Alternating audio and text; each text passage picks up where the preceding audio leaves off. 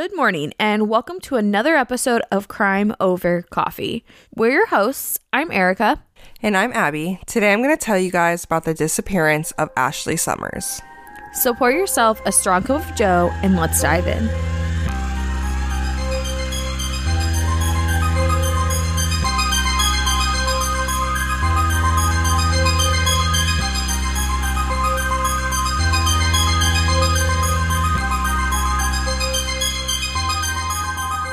Ashley Summers was born in 1993 and lived with her family in Cleveland, Ohio. Ashley was very outgoing and really close with her family. It was interesting to watch the documentaries about her because their family was so big and extended, but they were all so close and lived within a couple miles of each other. That's interesting that she was so close with her extended family. I mean, you see it a lot with like immediate family, but the extended family is kind of different, but also I'm sure it was nice. Yeah, I think they just happened to all be close enough in age. Like in the documentary I was watching, they talk about how she hung out with her great uncle and great aunt. Like they're just, I mean, how many times have you done that? You know what I mean? It's just not, you go around them and stuff every now and then, maybe for family get-togethers, but you don't see your great uncles and great aunts on like a daily basis like this family did.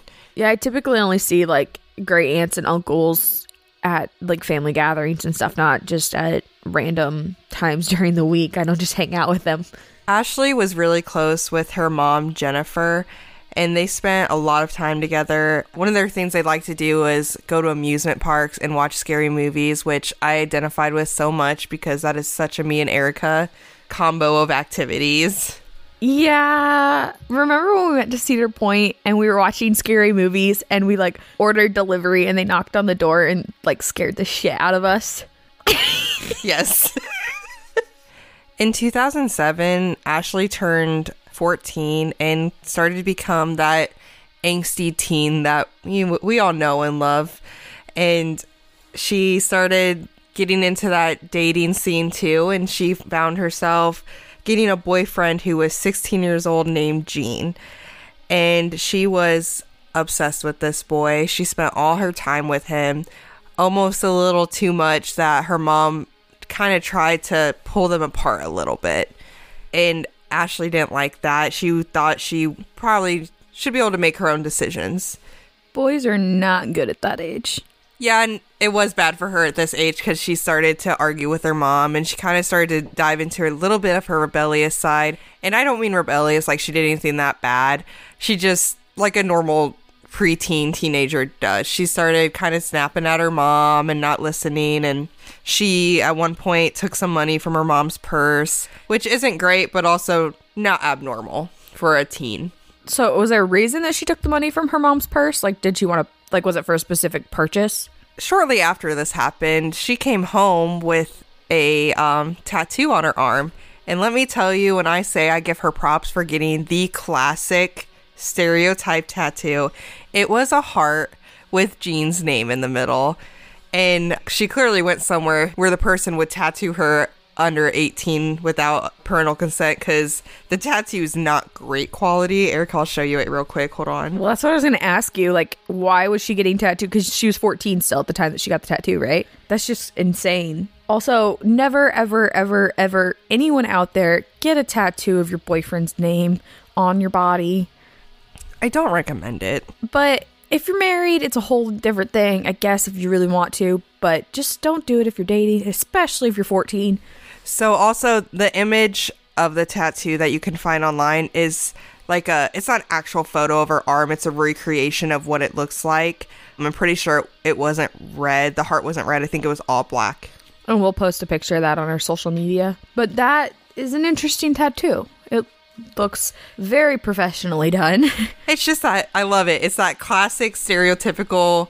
It's like what you see in cartoons and stuff when they get mom tattooed in a heart. And it just, I loved this part of the story. I loved the tattoo. I don't love the circumstances or her getting it, but just so boldly getting something like that, I was here for it.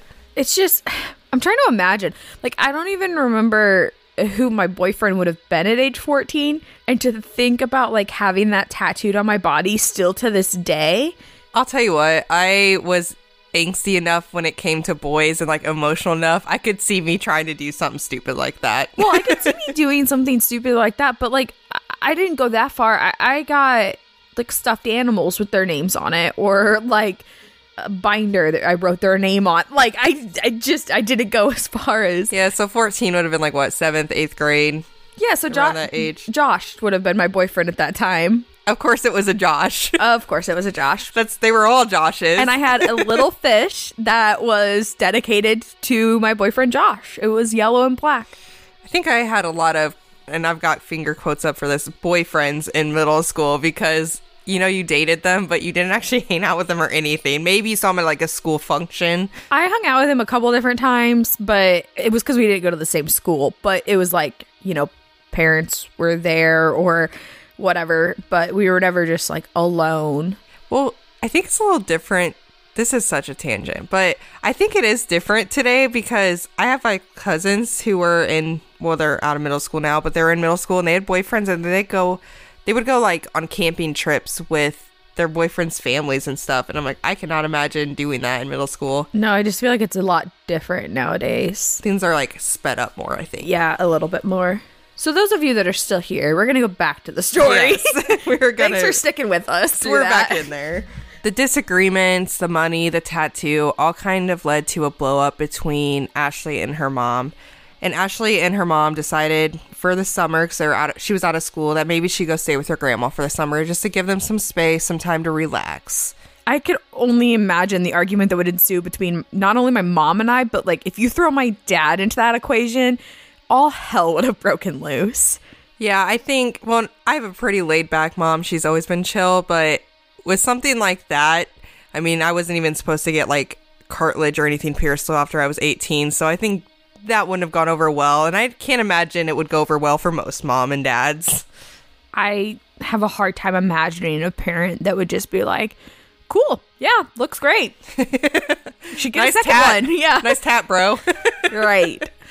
Well, her mom, I think, was trying to just help Ashley get a little bit of space from Gene and, understand that he is not her whole life. So by her going and staying with her grandma, it put a little bit more space in between them. And she was hoping to separate them a little bit because they were spending every day together. And did you say where her grandma lived? I think she was just a couple miles away. I don't think it was that far. It was still in the Cleveland, like the same neighborhood area in Cleveland. All the family lived within a couple miles of each other. And then really quick, I do want to throw in that even though Ashley and her mom got into this fight, it wasn't anything too serious. Her mom is very active in the investigation and her family all seems very close-knit. And I think it's important to remember that throughout this story. The mystery has been solved. Here at Crime Over Coffee, our go-to caffeinated beverage for every episode is Fire Department Coffee. And you can get some as well and save 15% with our exclusive coupon code CRIMEPOD15. Owned and operated by firefighters and veterans, 10% of all their proceeds go directly to helping sick and injured first responders. And with an incredible range of flavors and caffeine strength, it's a company that all of us can easily support. So please go to firedeptcoffee.com and use our coupon code CRIMEPOD15 to support us, support them, help first responders, and get some incredibly tasty coffee along the way. With Kizik Hands Free Shoes, motion sounds something like this. Kizik helps you experience the magic of motion. With over 200 patents and easy-on, easy-off technology, you'll never have to touch your shoes again. There are hundreds of styles and colors, plus a squish like nothing you've ever felt. For a limited time, get a free pair of socks with your first order at kizik.com/socks. During the summer, Ashley is living with her grandma, but she spends a lot of time at her great uncle's house, who just lives a couple blocks away. And she also does tend to bebop around to her other family's houses, and she sees them all the time. She's always at one of their houses. Quick question that I just thought of. So you said that they all live within a few miles of each other. So she's not that far from her boyfriend. No, he was still with her every day. That's what I was going to say. So what was the point? I mean, they were trying to get some space between the two, but she moved a couple miles away? Well, I think it was somewhat in an interview, her mom said she was hoping that she would obey her grandma a little bit more than she obeyed her. Because you tend, I mean, I think I would listen to my grandma and respect her more than my mom. No offense, Mom, love you. But like, you don't backsass grandma, right? I think that was kind of the thought process. Somewhere between July 7th and July 9th, it does vary kind of depending on where you look. The FBI website has it different. The Charlie Project has it different. The missing Facebook page is it different. So I'm going to keep it neat as I can by saying between July 7th, 2007 and July 9th, 2007. Ashley attended a party at a family member's house. His name was Keith, and it was an annual party that he had for his birthday and kind of celebrating the 4th of July. It was a big event. A lot of the family members went, and they'd have music, food, a pool, just kind of your typical family event. Ashley showed up to the party by herself and had walked there from her great uncle Kevin's house, which was about 2 miles. And when she arrived, people there said that she seemed kind of off. She was sad or something was up with her. And this was very unusual for her because she was pretty vivacious with her family. She really enjoyed being around them and was very fun-loving. However, as she's there for a while, she perks up. She starts hanging out with the kids in the family, which she loved them and had a good time with them. And they went swimming and just enjoyed their time together. And she was there about 3 or 4 hours and told some people there that she was going to leave and head over to her great aunt Christina's house, which was a couple blocks away. And this was around 6 p.m. Flash forward 2 days after the party, and Jennifer, Ashley's mom, had not heard from Ashley, which was very strange. They tend to talk every day, so it was weird that she hadn't gotten any text, phone call, anything from her. Jennifer decides to call Ashley's great uncle Kevin to see if he'd seen her since she'd been staying there quite a bit, and Kevin had not seen Ashley since the morning of the party. He did say that they got into a fight that morning and ended up breaking Ashley's cell phone, which would explain why she wasn't communicating with the family. She didn't have a phone on her. She didn't have a backup phone or anything like that. Jennifer starts to call around to other family members, and nobody has either seen or heard from Ashley in 2 days since the party, basically. And Jennifer is immediately scared. She calls the police to file a missing persons report, and police unfortunately just think she's a runaway child. It's really sad that that's always the police's first thought, is that a teenager is automatically a runaway, because I feel like it could make a huge difference in cases if police treated the case immediately like it was of concern. Even if it ends up being a runaway, I mean, I would think it would be better to be safe than sorry, and like just take it seriously and be like, they're in danger. I agree. It's more often than not, it seems like when we're researching these cases, police either think they're a runaway or it's an adult and they say they're allowed to leave, so we're not going to look into it. And the first couple hours are so crucial in a missing person, and it's already been 2 days, and then they're just stalling it even more. It's very sad. And on top of that, Cleveland is not known for being a safe place to live. They have a very high crime rate, and it just, I think, put everybody's nerves even more on edge. They decided to look into Ashley's social media because she was very active on it and see if she'd been on there or posted anything. And her last login was on July 4th. And this was on MySpace, just to age us a little bit. Just a little bit. Next, they decided to check in with Gene, Ashley's boyfriend, because she had been spending every day with him. So they thought, oh, maybe she's with him. She's been staying at his house and he'll know what's going on. Let me guess. Gene broke up with her, and that was why she was sad when she came to the party. That's not what happened. That was just kind of my first assumption when you said that she came to the party sad. I was like, oh, well, 14-year-old, obviously sad her boyfriend broke up with her. I think, from my guess, she was upset because of the fight with her great uncle and the fact that he broke her phone and she could no longer communicate with her boyfriend. That was my assumption. Gene said he had not heard from her since the morning of that party, and he was actually out of town for like a family get-together as well during this whole time period. And he said it was weird because she abruptly stopped talking to him that day, which I can only assume is because her phone broke. The family takes this into their own hands since police decided not to, I guess, at this point. And immediately they have flyers printed. They're canvassing the area. And like I said, this was a big family. So they're all out walking around and putting flyers up. And they're all out doing everything they can to try to find Ashley. Something notable that Jennifer says in an interview is that she purposely put flyers up around Gene's house just to kind of nudge him and see if she could get a reaction from him and see if he had anything to do with it, I think. But she said the next day when she went over there, they were all gone, like someone had ripped them off, which is interesting to me. I don't know that it was Gene that did that, but it's weird. I don't feel like somebody just goes around ripping down missing person posters. Eventually, Cleveland Police Department kind of starts looking into it, and they do interview Gene a couple times. However, they don't ever call him a suspect or anything, and they also don't release any of his interview stuff ever. So we don't know what was said in the interviews, but whatever it was, I guess, was enough for them to clear him as a suspect. Jennifer is a little sketched out by Gene, though. She kind of starts following him around. She followed him one night and he went into an abandoned house, and I think she said she tried to call police about it, but it didn't turn into anything.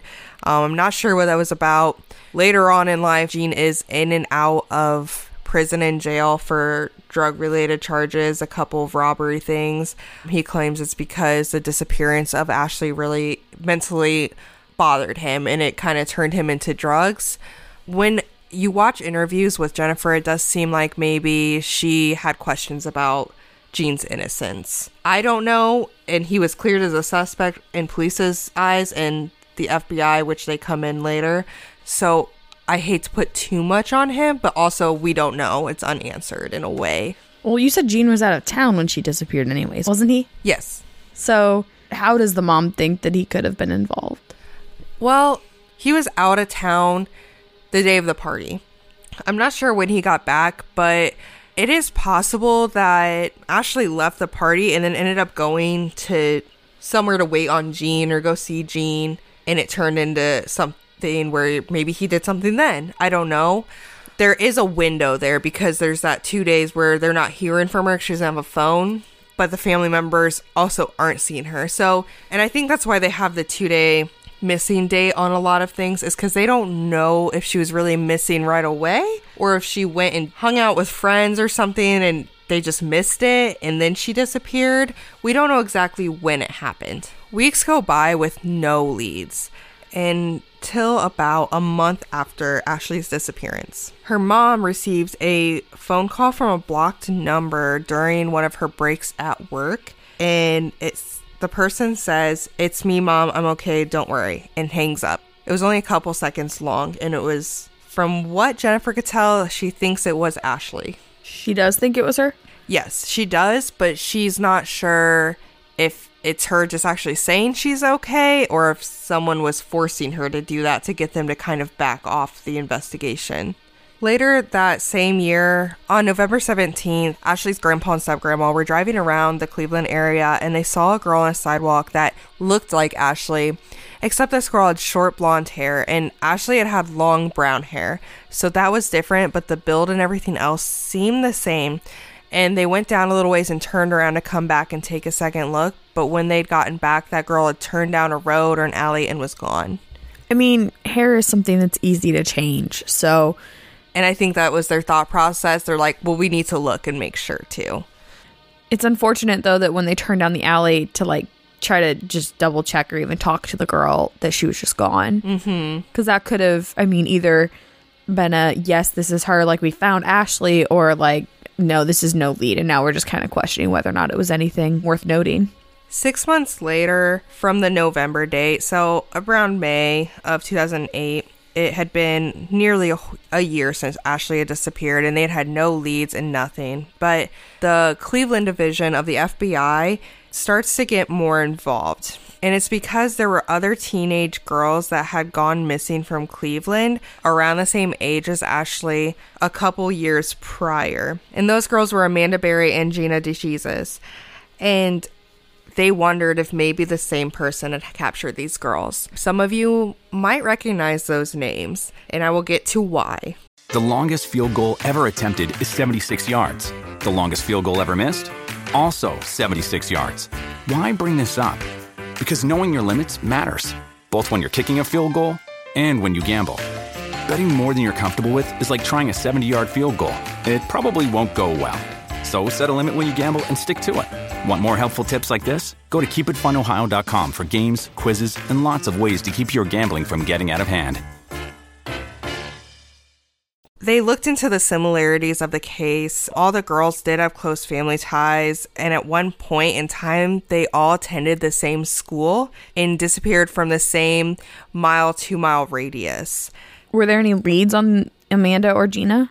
They did not have any. It was very similar to Ashley's, where they couldn't find anything specific. Police start to canvass the area. They look at sex offenders around, people with criminal backgrounds, but they cannot find anything. And nothing comes of it until 5 years later in spring of 2013, specifically May 6th. A person living in the Cleveland area hears a girl screaming outside. And there was a girl who had came out of this house and was yelling for help, saying, "My name's Amanda Berry. I've been missing 10 years. Call the police." That was, when you said that they were screaming, that was my very first thought, was like, oh no, this is going to be one of the missing girls. But I wasn't sure if it was going to be Amanda, Ashley, or Gina. Police show up to this man's house and find 3 women that had been held captive in the house for about 10 years. And you guys might start to click. It was Ariel Castro's house. And it happened to just be a couple blocks away from where Ashley went missing and these other girls. In the house, they found Amanda Berry, Gina DeJesus, a 3rd woman at this point, and they did not release that person yet to the public. And Jennifer and the family had heard about this. It was obviously big news, and they were waiting to see if it was going to be Ashley. And to their relief or disappointment, depending on how you look at it, it turned out to be Michelle Knight, who had also been taken about 10 years prior. That's really sad, because when you first said that they found 3 people and you said Gina and Amanda, and I was like holding my breath because I was like, and Ashley.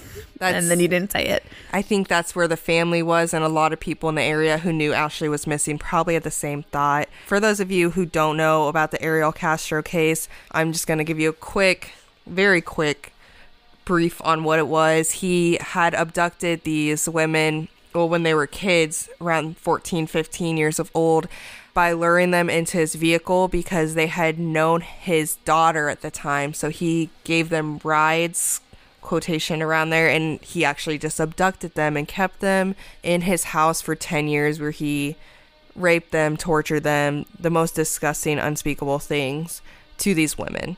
Or was there any possibility that he'd had Ashley at some point and gotten rid of her? Police look into that, and they don't know. They didn't find any evidence of her in the house, but that's where my mind went. I'm like, his MO was to keep the women, but maybe something happened in the car ride where Ashley tried to fight back, and he ended up murdering her and disposing of her body, possibly. I wonder if he had any type of way, because it all fits so much. The age, the area, it just makes sense. Did they ever interview him about Ashley Summers? They did interview him and question him, but he maintained that he did not know who she was and had never known who she was.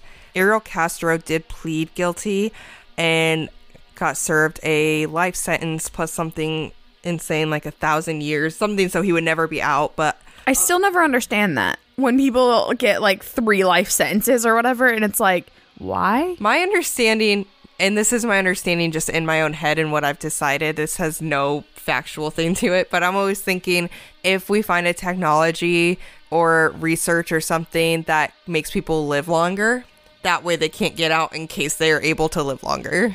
The only other thing that I can think of, and it's a stretch a little bit, but if they're sentenced to 3 life sentences in prison for 3 different counts, and then all of a sudden, years down the road, they are declared innocent of one of those counts, there's still the other 2 counts keeping them in prison for 2 more life sentences. But it just seems redundant. I'm sure there's some criminal law, legal way that they look at it, and that's how they've come up with it. but I don't personally know. He was found guilty on, I think it was like 96 charges or something, but he did end up hanging himself in his jail cell about a month after he pled guilty. In the summer of 2012, the National Center for Missing and Exploited Children released a age progression photo of Ashley. They've done 2 of them, so you can see those. We'll definitely post them on our social media as well. And we don't find out anything more. There's no more leads. Until January of 2015, there was a photo taken from an ATM of a girl in Rhode Island, and it was posted on a most wanted website for the area because she was linked to trying to commit identity theft. And what was crazy is that this girl looks so much like Ashley. Do they have a picture of it? Yes, and I will show you. It will also be posted on our social media as well.